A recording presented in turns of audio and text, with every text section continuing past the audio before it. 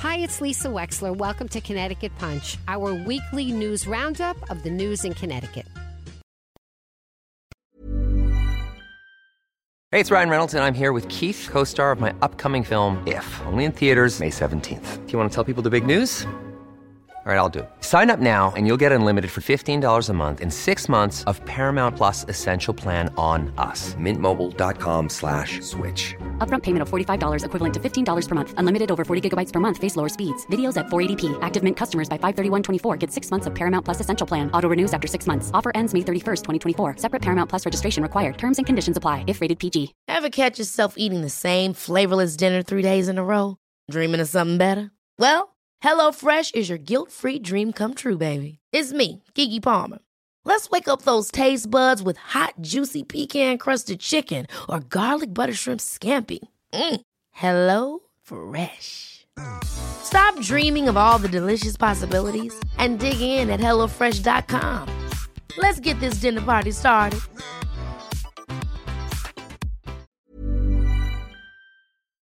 And this week in Connecticut, it being February 24th, 2023, as Hartford is getting underway with more proposed legislation. Here are some of the notable bills that were proposed this week.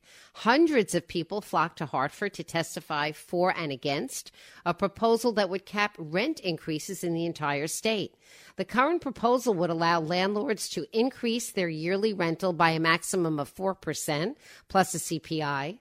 A representative of a tenants union in Hartford argued that housing is a right and thought the proposed increases were too high. Others argue that regulation of rent increases will deter landlords from making needed improvements to their properties and deter investment in real estate. Speaking of housing, Desegregate Connecticut, the advocacy group funded by real estate developers through the Regional Planning Association, presented to the Greenwich Planning and Zoning Commission this week on the expansion of multifamily apartment buildings near the downtown train station.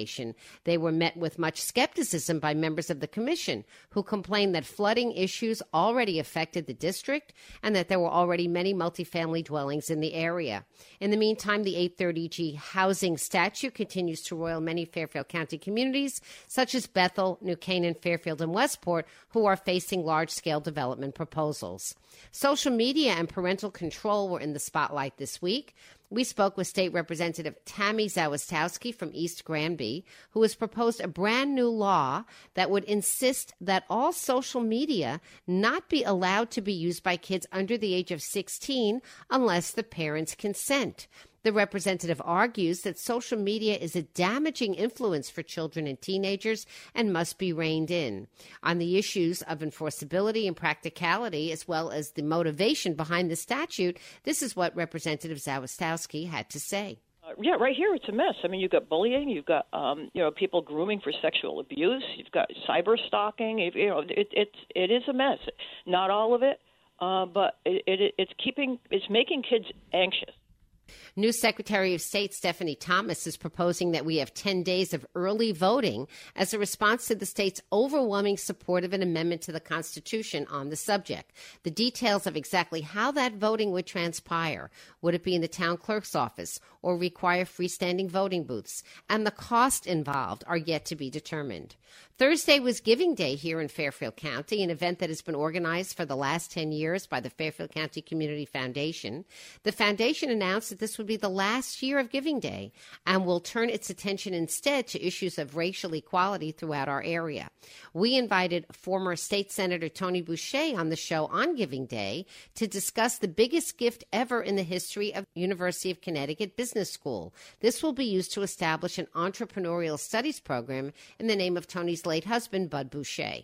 I lived this risk environment with my husband of 50 years when he embarked on so many risky ventures.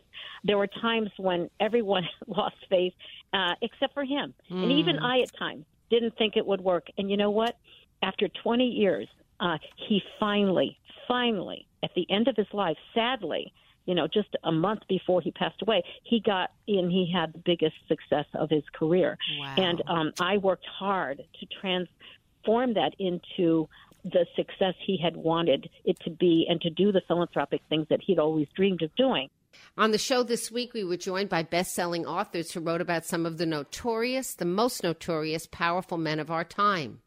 James Campbell, I call him the Madoff maven because of his vast knowledge on the subject of Bernie Madoff, joined us. And he mentioned that Ruth Madoff had settled in Greenwich as a neighbor of Jim's. Did she know what Bernie was doing? Let's hear. I believe Ruth didn't know. She knew right before, the day before Bernie told her something because she was catatonic in the firm and withdrew $10 million, which, he was going to need bail and stuff. So he told her something. Now, she told me she knew nothing until that, he confessed that afternoon. And, she told me her first question to him was, what's a Ponzi scheme? Sumner Redstone, who was a ruthless, reckless, philanderer, ambitious titan of industry, was also the controlling shareholder of CBS. And as Sumner Redstone was declining physically and mentally, his daughter Shari was fighting with him and others to control the destiny of CBS.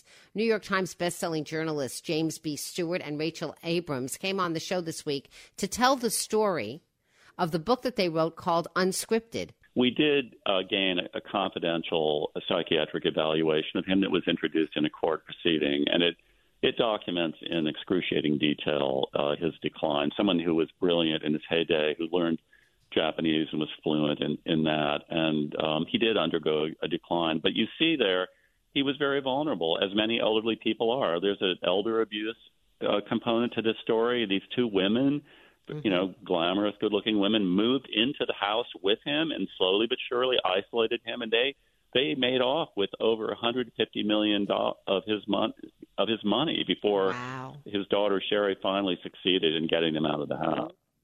The Lisa Wexler Show today spoke with the illustrious Yale doctor Mary Jane Minkin on the subject of women's health, menopause, and estrogen in the aftermath of a comprehensive article on the subject in last week's New York Times Magazine. Here is what Mary Jane Minkin had to say about giving menopausal women estrogen. The basic therapy that people came up with, estrogen therapy has been around for about 80 years now, since 1942. The first estrogen product came in 1942, so it's a while now. And so we've known for a number of years that we can take care of pretty much all of these symptoms significantly, maybe not totally, but significantly, by the use of estrogen therapy. So it basically is the most effective therapy that's out there for taking care of all the symptoms that are there. This weekend in Connecticut, in recognition of Black History Month, the Fletcher Museum of Black History, located in Stratford, will be hosting the last survivor of the famous Woolworth Counter civil rights protest in Mississippi, an act of nonviolent civil disobedience that made American history. Wayne Winston joined us on Wednesday to talk about the significance of this visit. This was a group of students who decided they were going to stage their own sit-in. Now, there's a lot of... Now, let's talk about what were they sitting in on, Wayne? Well, at that point, it was illegal for any black person to get served in the state of Mississippi, at a regular counter, lunch counter. And this was Woolworth's, okay? So it was a big deal when they sat down. That was a little bit of the chat with Wayne Winston. And all of these excerpts that you've heard today are clips from various interviews that we've had on the Lisa Wexler Show throughout the week. And they're all available on podcasts wherever it is that you listen. And that wraps up what we consider to be the top news here in Connecticut this week. And thank you for listening.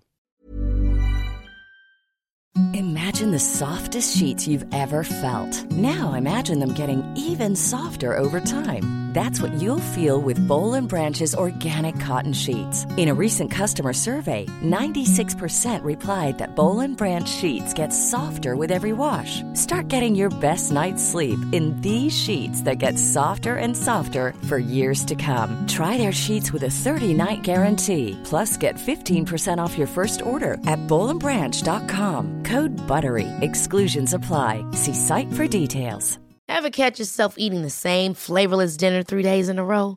Dreaming of something better? Well, HelloFresh is your guilt-free dream come true, baby. It's me, Keke Palmer. Let's wake up those taste buds with hot, juicy pecan-crusted chicken or garlic butter shrimp scampi. Hello Fresh. Stop dreaming of all the delicious possibilities and dig in at HelloFresh.com. Let's get this dinner party started. If you're looking for plump lips that last, you need to know about Juvederm lip fillers. With Juvederm Volbella XC and Juvederm Ultra XC, your lip look, whether it's subtle or bold, can last up to 1 full year with optimal treatment and no additional maintenance. Find a licensed specialist and see if it's right for you at Juvederm.com today. That's JUVEDERM.com.